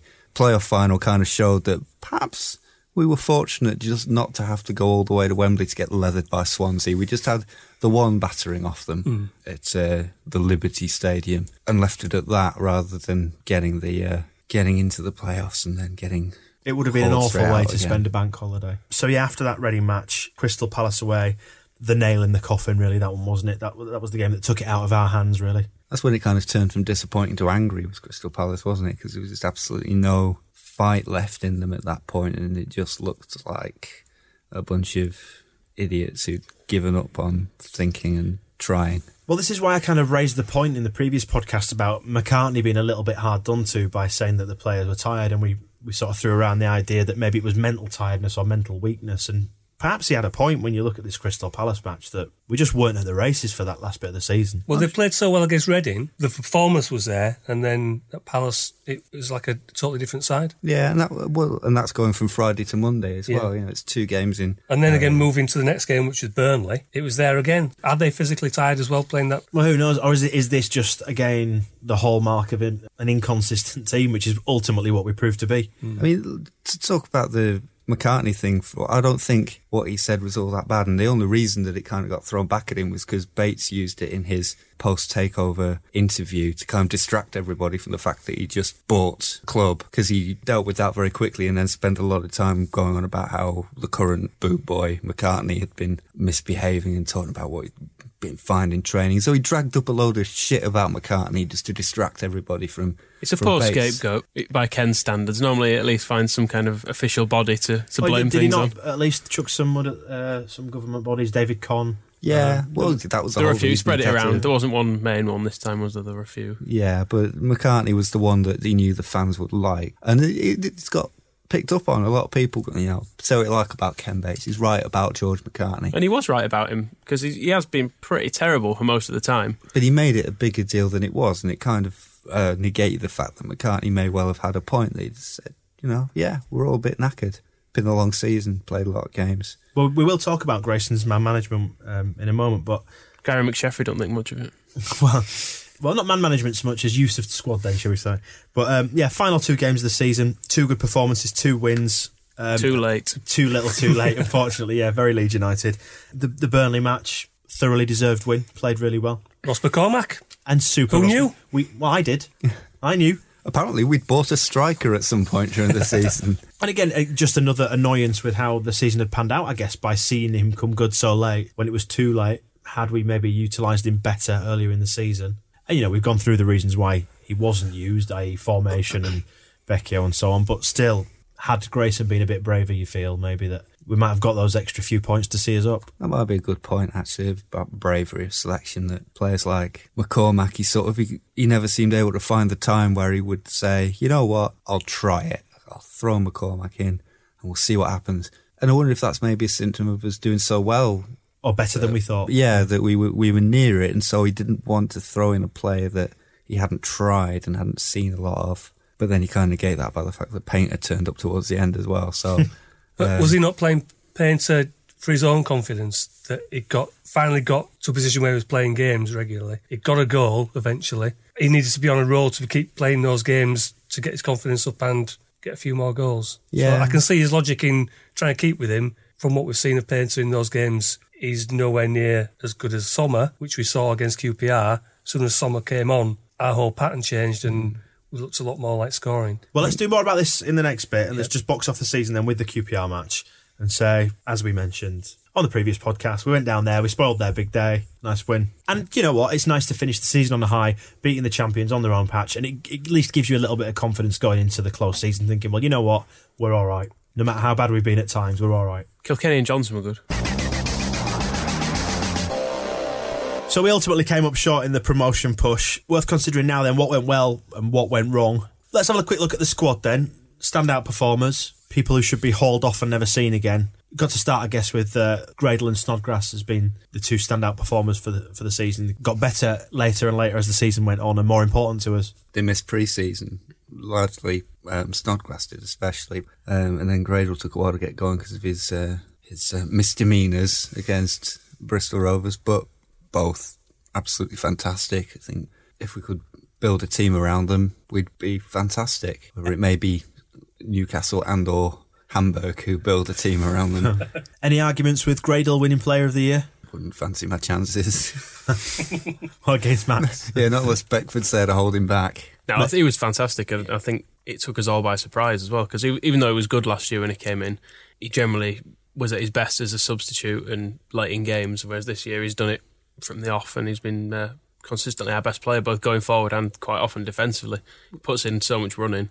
He takes a lot of responsibility as well. I mean, not just the defensive work he puts in, but like the Doncaster game that we spoke about, quite often he'd be the one getting the ball out the net and he'd say, right, let's sort this out. And he was influential beyond just being good, which we don't really have many players with that sort of character. It was frustrating with his final ball last season. I think this year's is developed and is coming a long way, I think. He's getting there, isn't he? You feel that maybe in another 12 months' time, hopefully if we can hold on to him and he's still our player, that you'll see an even further improvement, that he's going to perhaps know when to release it and not just bang in another shot. Maybe bring his teammates into it a little bit more. But then you look at his goals record this year and you think Can't argue with it. He is entitled to shoot because he gets them in quite often. It was Bradley Johnson that we needed to prevent shooting. Well, that's not going to be a problem for us now, is it? I don't think that's not going to be our issue anymore. Worth pointing out the fact that Becchio and Snodgrass, we didn't know if they were going to be good enough for this division at the start of the season, and they both proved that they were. Not to mention Sommer as well as the surprise package. I think that Snodgrass has had a good season, but it's worrying that he's again tailed off for the last month of it, which he did at the end of the previous season as well. But hopefully with a full pre-season behind him, he'll be better next year. But I don't know whether he'll just be more tired. I think maybe having a lay down for the first few months of the season maybe helped him. We also face the added pressure of not knowing whether he's going to be ours or not, do we? That's the. Well, if he goes into the Premier League, he'll have less games to play. That's true. So that'll help him. So he'll be knackered after 19 games instead. Right. On the upside, away from the squad then, most entertaining season we've had in a long, long time. Goals. For and against. Yeah.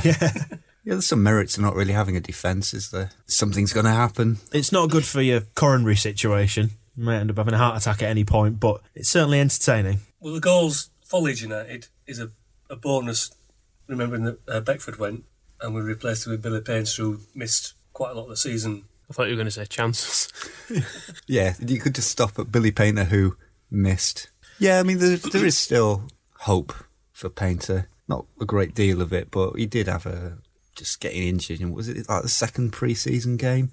It's not the start you want at a new club. But the players who did come in, Becchio proved he could play at this level. Yeah, stepped up, didn't he? Pretty much, as we said earlier, run him into the ground for most games, playing the one up front. But he returned quite a few goals. He got enough. Throughout the season, I kept thinking he was going to show himself up, and he never did. So, fair enough. He's well and truly proved me wrong this year. I thought he was going to struggle. With Sommer as well, who, again, looks good enough for this division. And I think it is a shame that he didn't play more, but I guess he just suffered from the fact that we were just playing one up front. He was definitely second in line from behind Becchio in terms of like the amount of time on the pitch, but he just couldn't there's no reason at any point really to drop Becchio. So we just had to put up with it, basically. And so, but it's good from our point of view. Now we know that Painter, not so hot. Sommer, hot. McCormack, lukewarm. Getting there. Yeah. One good thing to come out of this season that's not necessarily football related is that now we know who owns the football club. So there's a degree of accountability, which we spoke about last time. So we don't need to go on about it too much, but it is a big plus point. And if we go up next year, then we'll be allowed to. Premier League had said this year we might not be able to. Let's lend a critical eye to what's happened this season then. What do we think went wrong? The obvious starting point, last summer's transfers didn't really work out as well as we might have wanted, really, you think? Connolly always gets forgotten. He did fine.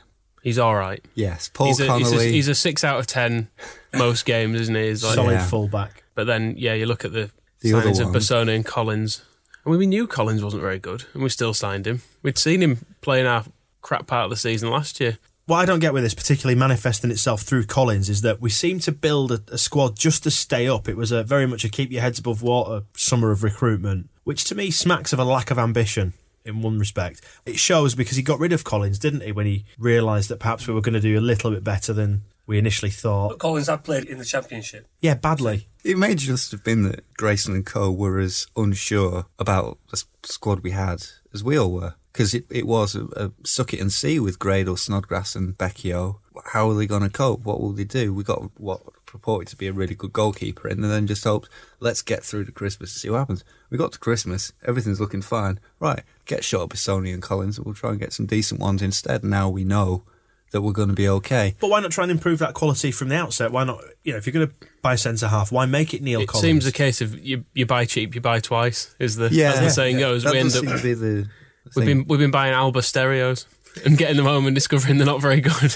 But we don't know what restrictions Grayson's got in terms of finances to bring anybody in. Yeah, and would we have got Andy O'Brien if we were going to be bottom of the Championship all season, but when we're in the top 6 going for the playoffs, can you go to Andy O'Brien and say, why don't you come for a promotion push? To be fair, when we signed O'Brien, we were struggling a bit. Do we class O'Brien as a success then or as a marginal failure? Because he's very much a mixed bag. He's an improvement on Collins, but better than what we had, which is what you can hope when you bring somebody in, and which has not happened with some signings he's had. It's encouraging that he looked better with Naylor next to him in the last few games. Hopefully, if he can be the junior partner in a defensive pairing, then he'll be all right. Yeah, there was some thought because he was being partnered with Bruce and then Bromby, and they were both players that he seemed to feel that he had to keep an eye on them and do half their job as well, and it was just wasn't really working. He needs to be able to go and do his own job. Yeah, you don't have that with Naylor, and so if we get Kisnorbo back from the dead as well, then Kisnorbo and O'Brien, I think, should be. But is this another suck it and see situation? We're not, again, going back to maximising our opportunities like the January transfer window. We need to be going out and looking for that solid centre-half that we know is going to be fine. Well, we should, but then, Grayson's first interview about the summer transfer plans, he said, well, we'll have to replace the players that we're letting go, and that means seeing who's available for free and hopefully signing some good players and not too many bad ones. And that speaks to me not of Simon Grayson being uninterested in success. That just means Simon Grayson is working aware within limitations. Yeah, that he's not going to necessarily be able to go and pay a fee for anybody. He obviously has some latitude in wages to be able to get O'Brien and spend all of the Arsenal money on McCartney's wages at the end of the season. But it seems like he feels he is in the market at that level where you can only sign a certain standard of player. And if you're signing players from that rank, they won't all work. You'll have Bissoni's in there, and you just don't know until. Yeah, it's going to be hit and miss. Yeah, and that's what he's lumbered with. We're lumbered with, and it may also be that it's what Gwyn Williams is lumbering him with, because he's the dark force who never gets shifted through all the managers we have. He's always behind the scenes directing things. It's worth mentioning that it has worked at points. Of our best players now, you look at Snodgrass, Becchio, Gradle. Gradle had a bit of a spell at Leicester where he'd done quite well, but they're not players you'd generally heard of, whereas you see, Cardiff going out and signing Craig Bellamy and everyone thinks, wow, well, that's obviously a brilliant signing. We have, at points, played the market quite well. Yeah. It's just that we've picked up a fair amount of ballast along the way. Well, the problem is that, we have Snodgrass, Becchio, Gradle and Kilkenny and Johnson weren't big deals before we bought them. Kilkenny especially is like a reserve player at Birmingham, wasn't he? And yet it's Bissoni that we beat Grayson over the head with for being rubbish in the transfer market. So it's maybe we do need to look on the bright side a bit more. But maybe we do need to sign Les Ross. Well, with that in mind, look at his utilisation of the squad. McCormack, we can say underused. Sommer never had a proper run at things. Again, hamstrung by the formation, and perhaps that's a reflection on the squad being limited. But that's got to be put down as one of his failings, I would say. Failed to use the players at his disposal. Absolutely, and overused others as well. Like Howson played every league game this season, and for large patches of it, he didn't do anything. For 6-7 games at a time, you could barely say he'd done a single thing particularly well. And even if John Howson was our very best player, he shouldn't play every game.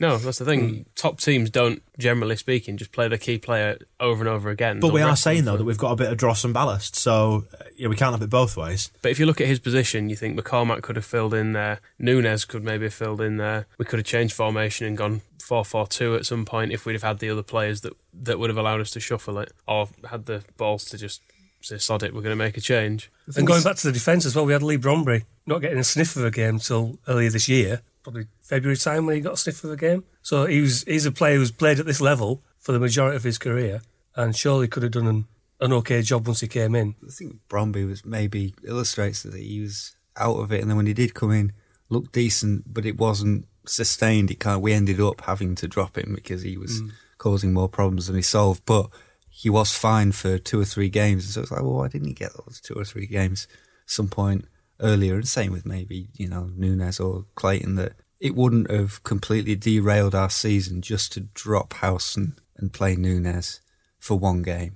Well, we spoke of a lack of bravery maybe in utilising his squad, and it's easy to pick out scapegoats. Many people have scapegoated Billy Painter this season, but I actually want to scapegoat Johnny Howson now, who's been a really good performer this season. But as you said, he's gone off the boil several times, for several games in a row. And he's the one who never gets dropped, yet was always appearing to be a bit of a weak link in midfield. But it's worth saying it's not his fault that he's never dropped. I mean, no. That's when the manager needs to look at it and say, what's this player actually done in the last month, and make a change, because he's shown at points that he can be a really good player. And for all we know, we talk about Snodgrass looking tired. We rarely talk about Howson looking tired, but maybe he is. Maybe that's why he chases shadows some games, because he's played every single minute of every game. And you've got to, I think, look at the fact that you've got to put the right players in for the right formation, haven't you? And if you realise that Howson's not good commanding a 4-man midfield, then you've got to be brave and leave him out, haven't you? And put somebody else in who's more capable in that position. But again, that leads us on to the problem of having the personnel, doesn't it? Yeah, and I think that maybe is part of it, that we seem to have a first 11 that if they played slightly above themselves would be contenders for automatic promotion. But you're trying to keep them at that pitch of constantly performing and keeping the rhythm going. And so you're not going to want to leave anybody out, because your reserve players, they could be that level worse that it disrupts things enough. It's like a really tightly stretched rubber band. It's a very fine balancing act, really. But then again, I guess this in many ways... It wouldn't take much to cock the whole thing up. It goes back to the whole point of building a squad for staying up, primarily.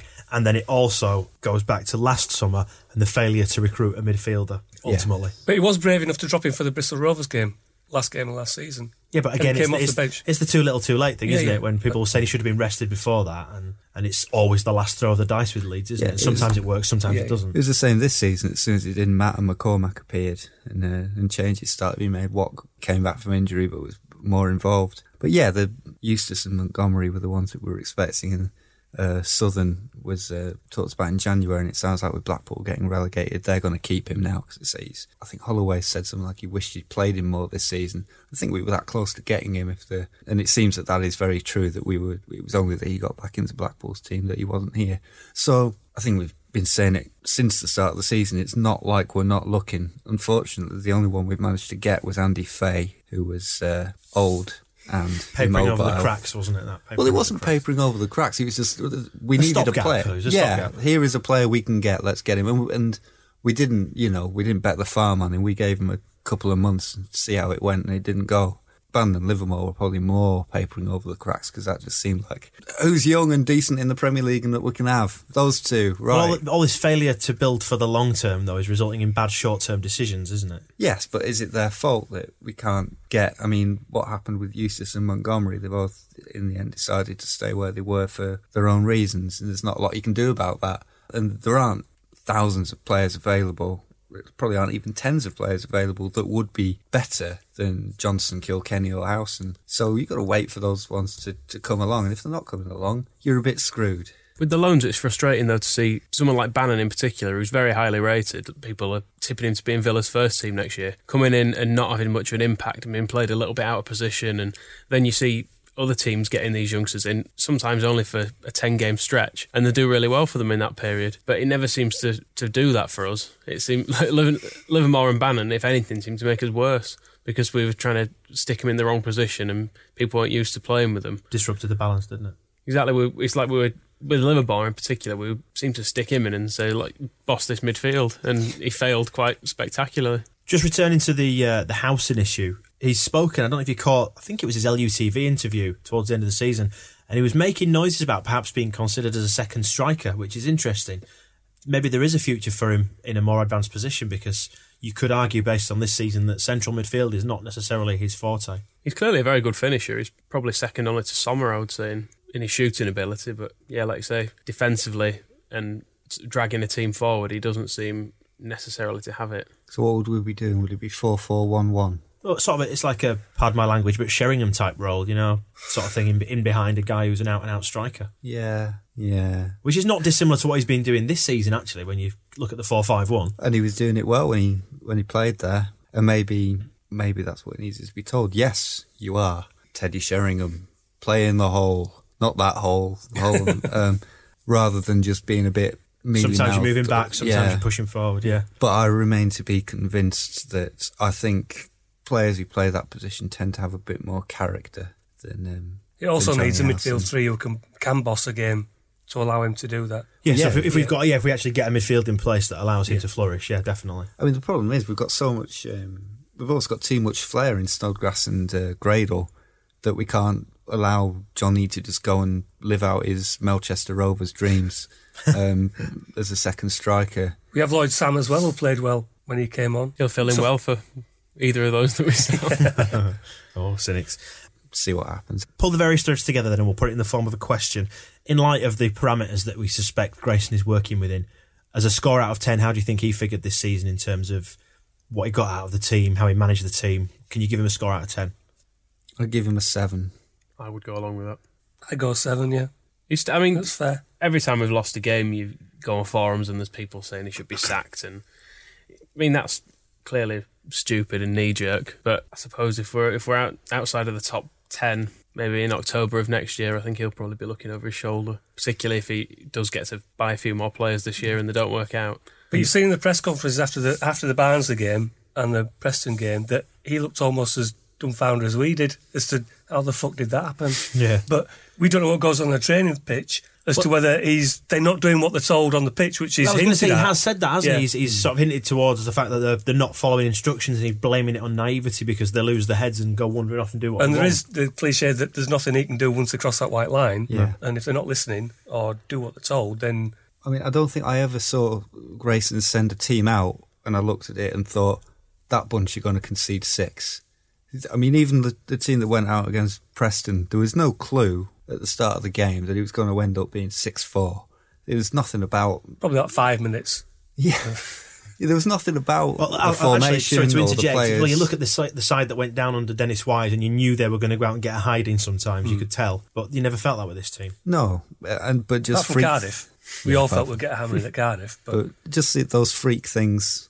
but not your Barnsleys and your Prestons, your Swanseas, your Cardiffs, you possibly expect a beating. Yeah.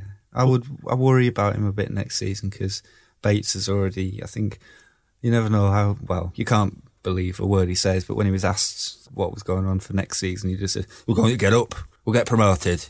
But that he was like laying the marker down that next season is promotion. And he's sounded pissed off that we haven't gone up this year. There has been a public expression of a bit of dissatisfaction with the way it's worked out. Yeah, and I wish he'd shut up. I know he owns the club, but I'm not interested.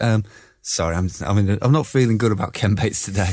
But he's got to take some responsibility for that. He can't just say... Well, he has to now. He owns it. Guessing it now that there are some restrictions on what Grayson can do in the transfer market. The blame's got to lie with him for some portion of that. But he's the one with his finger on the trigger, so... That's right. And he's the one who hasn't put any money in as well. That's the other thing, is we're entirely relying on money that the club generates, and a great deal of the money that the club generates is spent on legal bills and rents and stadium extensions and other. Yeah, we're going to have a museum next season, but whether we're going to have a midfield is open to question, and I don't think that's going to be entirely Simon Grayson's fault.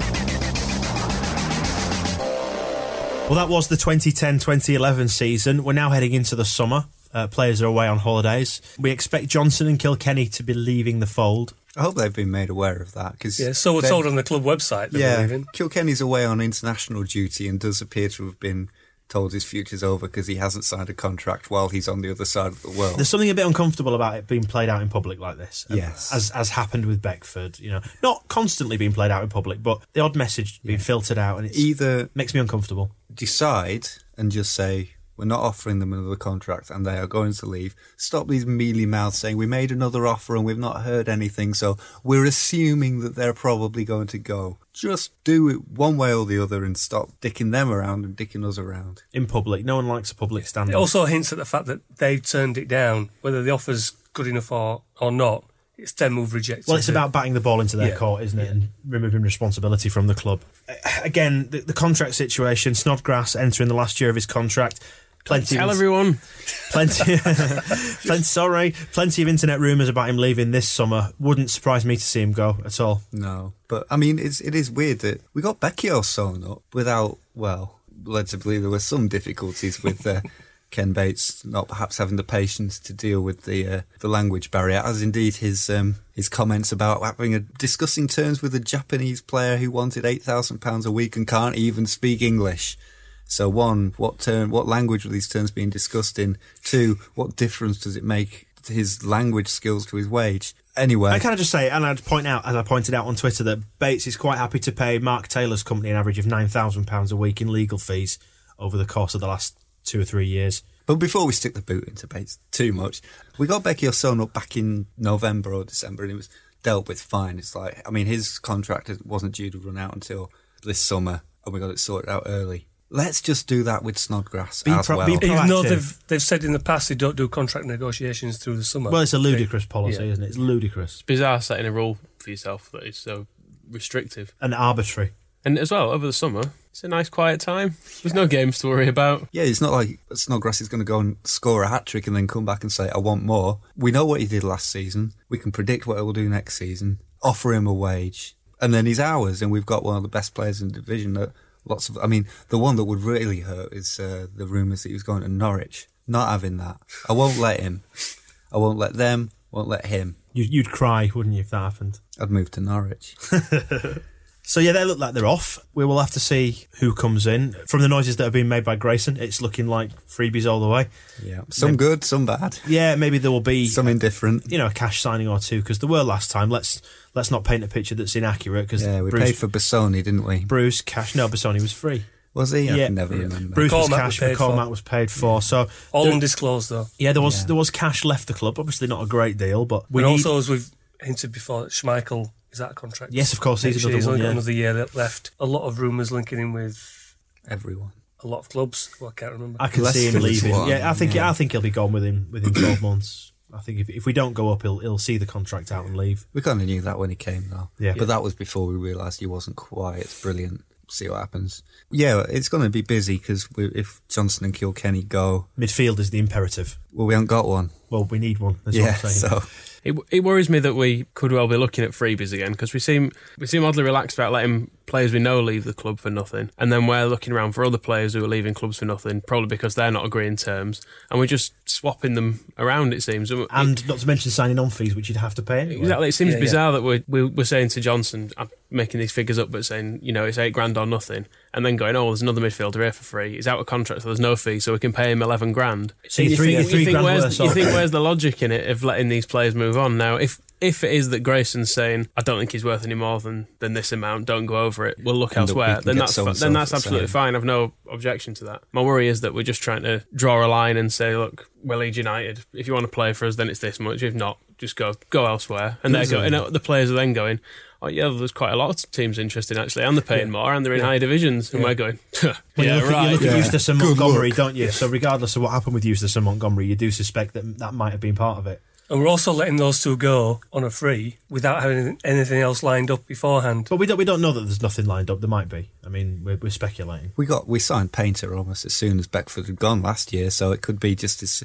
once those two are off the books, then some more rubbish will come straight in. It's going to be 1st of July when most contracts have run out, and that's when the big switch. You look at Craig Micall-Smith. He's out of contract this time, isn't he? He's leaving. That was very publicly explained, and there's Premiership clubs looking at him. I dare say bottom end Premiership, and the chairman on Sky said top end Championship, so you'd hope that would include us in that group, but whether we've got the financial muscle to to do it or the willingness to do it. Is it a general pessimism based around last summer? Every summer.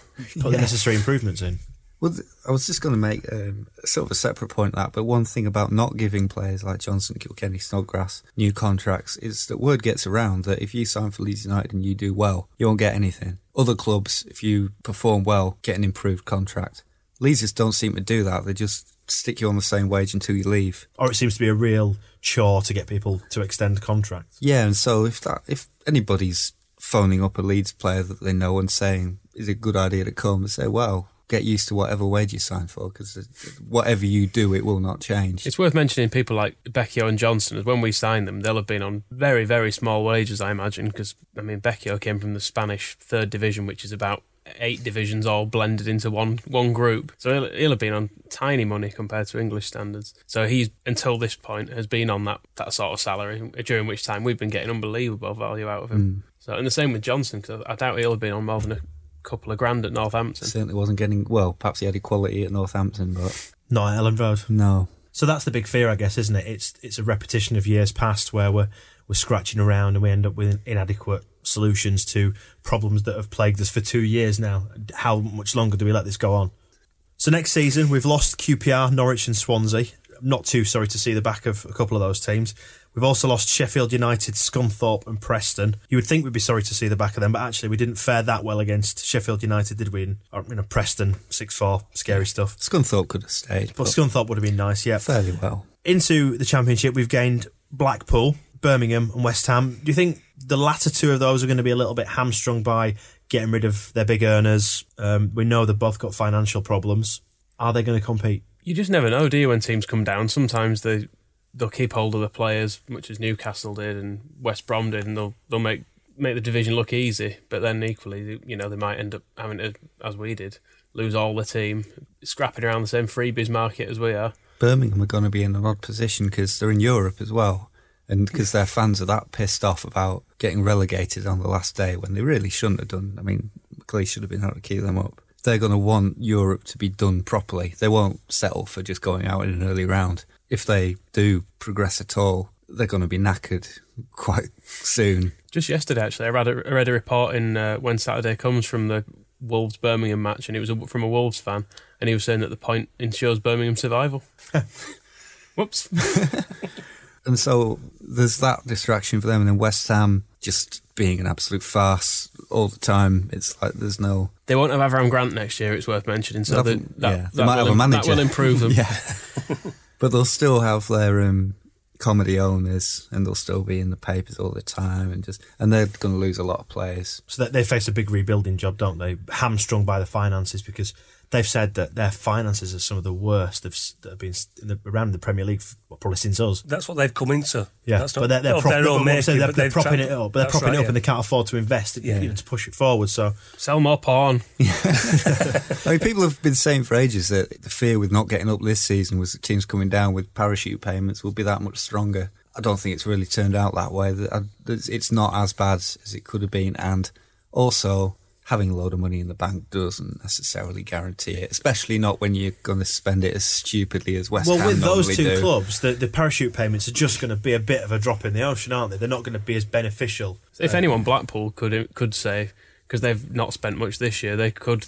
Well, they're set for years now, aren't they? Yeah, we'll spend a modest amount, like 5 million on players, and that could well be enough to see them bounce back. But maybe the thing that will hamstring them is that they're not necessarily that attractive a proposition, are they? Or maybe they will be slightly more attractive because they've been Premier League, who knows? It could be, and I think that's also the count against West Ham and Birmingham and any other relegated teams to an extent, is that a lot of the players that they may be able to get with their parachute payments money are just mercenary rubbish, they'll just get... Pascal Chimbonda. Yeah, you just get agents just chucking players at them because they'll just say there's going to be a big payday here for somebody, and they won't necessarily be interested because, let's face it, and nobody cares about Birmingham City, even their own fans to an extent. Probably Jasper Carrott is the only one who has any passing interest. Nobody signs for them and thinks, yes, Birmingham City, this is my team, this is where I want to be, this is where success is coming. Discount them now. West Ham is just going to be the the offcuts from every agent's list. Anybody, it's going to be like us when Peter Reid signed all those French players on loan, except they'll buy them permanently without seeing them. Yes, he's got a lot of goals in French Division 2. Cyril Chapuis will be back at West Ham next season. I confidently predict. Carlton Cole sold to Stoke. Cyril Chapuis up front for West Ham. It's worth mentioning. We're going to walk this. Three good away days. Anyway. Yes. Yeah. Blackpool, final game of the season, bank holiday, Echoes of Bournemouth. We're there. That will not happen, will it? No. They won't allow that to happen. It'll be a Monday It'll be Brighton. night, Monday or Tuesday night in the depths of winter when the illuminations have been turned off. That's the one downside. There are some seaside teams that we won't be trusted to go to when it's sunny. So, winter trips. Naughty little schoolboys. But drunk ones. Yes. Coming into the Championship via the right entrance this time, that's the promotion one. Southampton back up, getting mixed up back in it again. They might be a force to be reckoned with. They've got a bit of cash, haven't they? Peterborough at the expense of Huddersfield, and Brighton under Gus Poyet. I think all three of them will probably do all right, actually. No, Peterborough straight back down because Ferguson can't cope with the Championship. Saw it at Preston, relegated them. They'll relegate Peterborough as well. And he's tried to leave before. He'll try to leave again when it starts going wrong. They bang on about being soulmates, and the chairman's Barry Fry, isn't it? No, I think he's the owner. Is he the owner or the chair? One of them. It's not Barry Fry, but his mate. It's the Irish fella. Yeah. Oh, okay. Well, even so, Barry Fry is there, so we've got that random element that will prevent success. One thing I didn't like about Peterborough when I watched the game was that the chairman was in the dressing room trying to be mates with the players. Yeah, you see, it's a bad sign. Heading for trouble. Brighton, wish them well. Take 6 points off them, please, Gus. New ground? Yeah, and they're serving real ale. And they're putting on light shows in the colours of the away team. Yeah, they're being too friendly. But they've also sold 17,000 season tickets, which is extraordinary. And a lot more than us. A lot more than us. It's a damn sight cheaper than us, and probably they'll see a better standard of football, and it's a nice new stadium that serves real ale. Probably still be cheaper to get a season ticket down there and drive down there every week to see them. Are you offering, like? No. Spend a lot of time in Brighton. So that's the Championship for next season then. Funny how we went into this season with little or no knowledge of football, of what to expect from us. Now, you say that the benchmark has been laid down by Ken Bates now, anticipating a push for promotion. Is it a realistic aim based on what we're going to see in the Championship next season? It depends what comes in summer, because at the moment you look at our squad and you think there's no chance. We haven't got any midfielders as it stands. But, a few months' time we might be looking at our shiny new £8 million midfield that we've assembled, and all of a sudden we'll be nailed on for promotion. We've got to look at Johnson and Kilkenny going as an opportunity to really freshen it. We could have two fantastic new midfielders in there that could, allow Howson to go and play as the second striker that he was born to be. Snodgrass and Gradle will stay and they'll just dazzle on the wings while we have these fantastic Xavi and Iniesta just motoring around the park. Or we could just get a couple of cheap hoofers from Division 3 that we've never heard of, and we'll just have new boo boys. The opportunity is there to spend both Kilkenny and Johnson's wages on one really good player, but realistically we'll end up with three not so good players to replace them. In the same sort of vein, how do you feel about how this season's gone, and how does it leave you feeling about next season? Do you go into next season with optimism or indifference or pessimism? Or I feel all right about how this season's gone. We were probably about as successful as I thought we would be, and along the way we did better at some times and worse at other times. But it's really given me absolutely no clues as to what's going to happen next. It almost feels like the same as it did after promotion last season, where we're just going into a season in the Championship with no idea whether we're going to be at the top or the bottom. We have such a high churn rate with players that for years now we've not gone into the new season with anything like the same starting 11. I imagine there's at least 4 or 5 new players coming into the team each year, and with that obviously players are also leaving, obviously, so it's a completely different team that we end up with. You look at the way Swansea have done it, who've gradually built this side over a few years and gradually tweaked it and evolved their squad, and that's the way to do it, isn't it? Gradually replace the ones that are leaving the bottom end of the squad in terms Worth of mentioning talent. As well, they spent a couple of million on Scott Sinclair and sensible investment in key areas on the right players, and it pays off sometimes. Hat-trick in the playoff final. Worth £2 million, isn't it? Well, that was the Square Ball podcast for the 2010-2011 season. Do you think we ended on a little bit of a pessimistic note then? Yeah. We support Leeds United. It's difficult to do anything else. Could we add a note of cheer into it before we go off for the summer? At least we weren't in the playoffs, because look what happened. We would have lost. We would have got past Forest. We would. But we'd have had to go all the way to Wembley and come back heartbroken. At least we wouldn't have been wearing T-shirts that said "Believe" on them. No, that was embarrassing. Nevertheless, that's a positive note. We won't have to face Huddersfield again next season in the league. I was saying put that game on, and I thought I wouldn't really mind Huddersfield going on because I don't really give a toss about them. And it's a close game. It's a close game and everything. Then I saw them all there with the T-shirts on, and I thought that's a bit ridiculous. Yeah. And then Peterborough scored, and I found myself cheering. And I thought, maybe I'm not such a fan of theirs after all. But it's only because it's probably out of pure pettiness that I know they would have because they hate us. Done the same for us. Well, that's their problem. They hate us more than they love their own club. On the semi-final second leg, when they were winning, I got some text from a Huddersfield fan I know saying we're going to be joining in the Championship next season. We're going to easy 6 points, blah blah blah. And then I wasn't even watching the game. And I flicked over, and it had gone to extra time and then to penalties. And I thought, they were brave words. Keep your powder dry. Keep your powder dry. And then they got through, and then I've not heard a dicky bird from him since. Which I'm going to leave it a couple of days, and then I'm going to bombard him with a load of texts. Thinks he got away with it. It did actually turn out quite a good end to the season from Leeds United point of view. Huddersfield not going up. I'm glad Swansea went up because I thought they were a damn good team. And they're playing all white. Yeah, did you say? And they're playing all white. There was a point, if you just squinted slightly, it was like watching us in the player final. And obviously Saturday night, the European Cup final, one of the best European Cup finals in living memory, with one of the most enjoyable results and some of the most enjoyable camera work. I will never tire of just rewinding the clip of Alex Ferguson's clenched hands, and they just scanned up because you knew there was nothing he could do about what was happening because he'd come up against something. Yeah, he may be the second greatest manager in English football that there's been in the last 50 years, but he'd never seen anything like this, and he couldn't cope, and neither could Giggs. Out of your control. Look at Ryan Giggs out there. Spend all that. Is he playing? He's Mr. Anonymous. He's not the gentleman of football. Rubbish. Out there, just completely destroyed by something much, much better. And let's face it, Ryan Giggs spends all his career at Old Trafford and ends up, allegedly, can we just say now, grubbing around with Miss Wales. PK spends a couple of seasons at Old Trafford, dicks it off because it's crap, and now he's going out with Shakira. And he's won the European Cup. I like him, even though he's like bog brush haircut, but, you know, if Shakira likes it, I like it. So good they named her twice. So yeah, if in doubt, if you're ever feeling pessimistic about Leeds United, just think of Huddersfield and your world will brighten up. I think the worry is that our last decent season in the Championship was followed by some players leaving and us getting relegated. I don't think that'll happen this time, but I worry next season 7th won't be achievable. We're trying to keep it positive, and you're raising the spectre of Kevin Blackwell. It's like I can see him appeared at the window. It's like, so, somebody call, all right. Do you need a new manager? All right. Relegation? All right. Administration? All right. All right. So we should sign off this season by saying a big thank you for your support with the Square Ball magazine and to all the people who sent us chocolate throughout the season. Yeah, we have another person who gave me chocolates at the Burnley game. So apologies for not mentioning it last time, but it's an age thing. Yeah. Do we know who it was? Does this person have a name? It's John in Jersey. Damn fine chocolate. Somehow that chocolate survived until today. Yes. 2 bars. I don't know how many bars John gave you, but two made it here.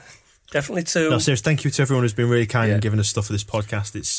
It's made the Monday nights that we've spent in here worrying about Leeds United worthwhile as we pile on pounds. So big thank you for that. And thank you as well for downloading the podcast, because we've tallied up our figures and this is the end of our first full season. So if you go back to when we started, just after the famous January the 3rd win in 2010, we've now been downloaded about 46,000 times. I feel violated. Which is phenomenal, considering we had 200 downloads in the first fortnight, I think, and now it's into thousands. So thank you very, very much for supporting what we do here, and the fact that you keep downloading it means that we keep doing it. So sorry. If you want us to stop giving us the attention we crave. We'll stop anytime you like. But yeah, thank you very much for downloading the Square Ball podcast throughout this season. We'll return. Don't know where, don't know when. Are we going to do a summer one? Well, we said this last year. Pre-season-ish. We'll do a pre-season one. Not summer. There's no football on in summer. Yeah, it was a World Cup last year. We were going to themselves. talk about that, then it got to it and none of us were asked. Yeah, but we did do a pre-season one last year, if you remember. Yes, we did do a pre-season one and it all went wrong. Did it, but it was Dan? like that first day back at school when you've forgotten how to write, and I'm sure we were all just sat here just... I'd completely forgotten that we did one and lost The it. Echo Pod. That had just, that had completely slipped my mind. It was rubbish, actually. I was quite glad it was lost. Yeah, we were all quite relieved. So, yeah, expect to hear us back here in August doing a really rubbish podcast, talking about which players we have or haven't signed. So, we should record it now, see how accurate it is. Yeah, speculative podcast, yeah. Well, if that's it for this season, then we will see you Rochdale away, Sheffield Wednesday away, Newcastle at home, one of those, maybe in Benfica. Well, Ken Bates says negotiations with overseas people is very lengthy and frustrating, which is ironic from somebody who runs a club in England from his chateau in Monaco. I assume the people at Leeds United can sympathise with his point of view. And I guess finally we should just say, if you fancy getting hold of the back issues of the Square Ball magazine, got a few paper copies left, but mainly in digital download format for last season. Have a mosey over to the website, and we'll be blogging all over the summer, so get yourself over to thesquareball.net. Oh, and when you're on the website, make sure you check out the T-shirts that we're going to be getting out there over the summer. Some stylish cotton numbers for the summer holidays, I think, yeah. I think the Visit Beeston ones are still relevant, but we are going to follow them up quite soon with some new designs. Yes, some new stuff. The shipment of Bradley Johnson ones have gone in the bin. The Lycra Neil Kilkenny crop tops that we had made probably also. We'll see if he goes to a new club and we'll send them there. So yeah, keep an eye out for the T-shirts. Thanks once again for buying the magazine and listening to the podcast. Bye until next time. See you later. Bye from Michael Normanton. Goodbye. Moscow White. Goodbye. And Doddy. Goodbye. We'll see you soon. Bye-bye. The Square Ball Podcast, supported by thegeldeden.com. Manchester can rave about the summer being best. Then there's Liverpool and Arsenal and Spurs and all the rest. But let us sing the praises of the lads we love the best as Leeds go marching on. Glory, glory, Leeds United. Glory, glory, Leeds United. Glory, glory, Leeds United. They're the greatest football team in all the land. Now little Billy Bremner is the captain of the crew. For the sake of Leeds United, he would break himself in two. His hair is red and fuzzy, and his body's black and blue. But Leeds go marching on. Glory, glory, Leeds United. Glory, glory, Leeds United. Glory, glory, Leeds United. They're the greatest football team in all the land. Now first we won the League Cup, and before so very long, the Intercity's champions were really going strong. And once again at Wembley you will hear us sing this song as Leeds go marching on. Glory, glory, Leeds United. Glory, glory, Leeds United. Glory, glory, Leeds United. They're the greatest football team in all the land. In the paddock and the scratching shed, let's hear the voices sing. Let's get behind United and make the rafters ring. We've a team we can be proud of, and Don Revie is the king as Leeds go marching on. Glory, glory, Leeds United. Glory, glory, Leeds United. Glory, glory, Leeds United. They're the greatest football team in all the land. Glory, glory, Leeds United. Glory, glory, Leeds United. Glory, glory, Leeds United. They're the greatest football team in all the land.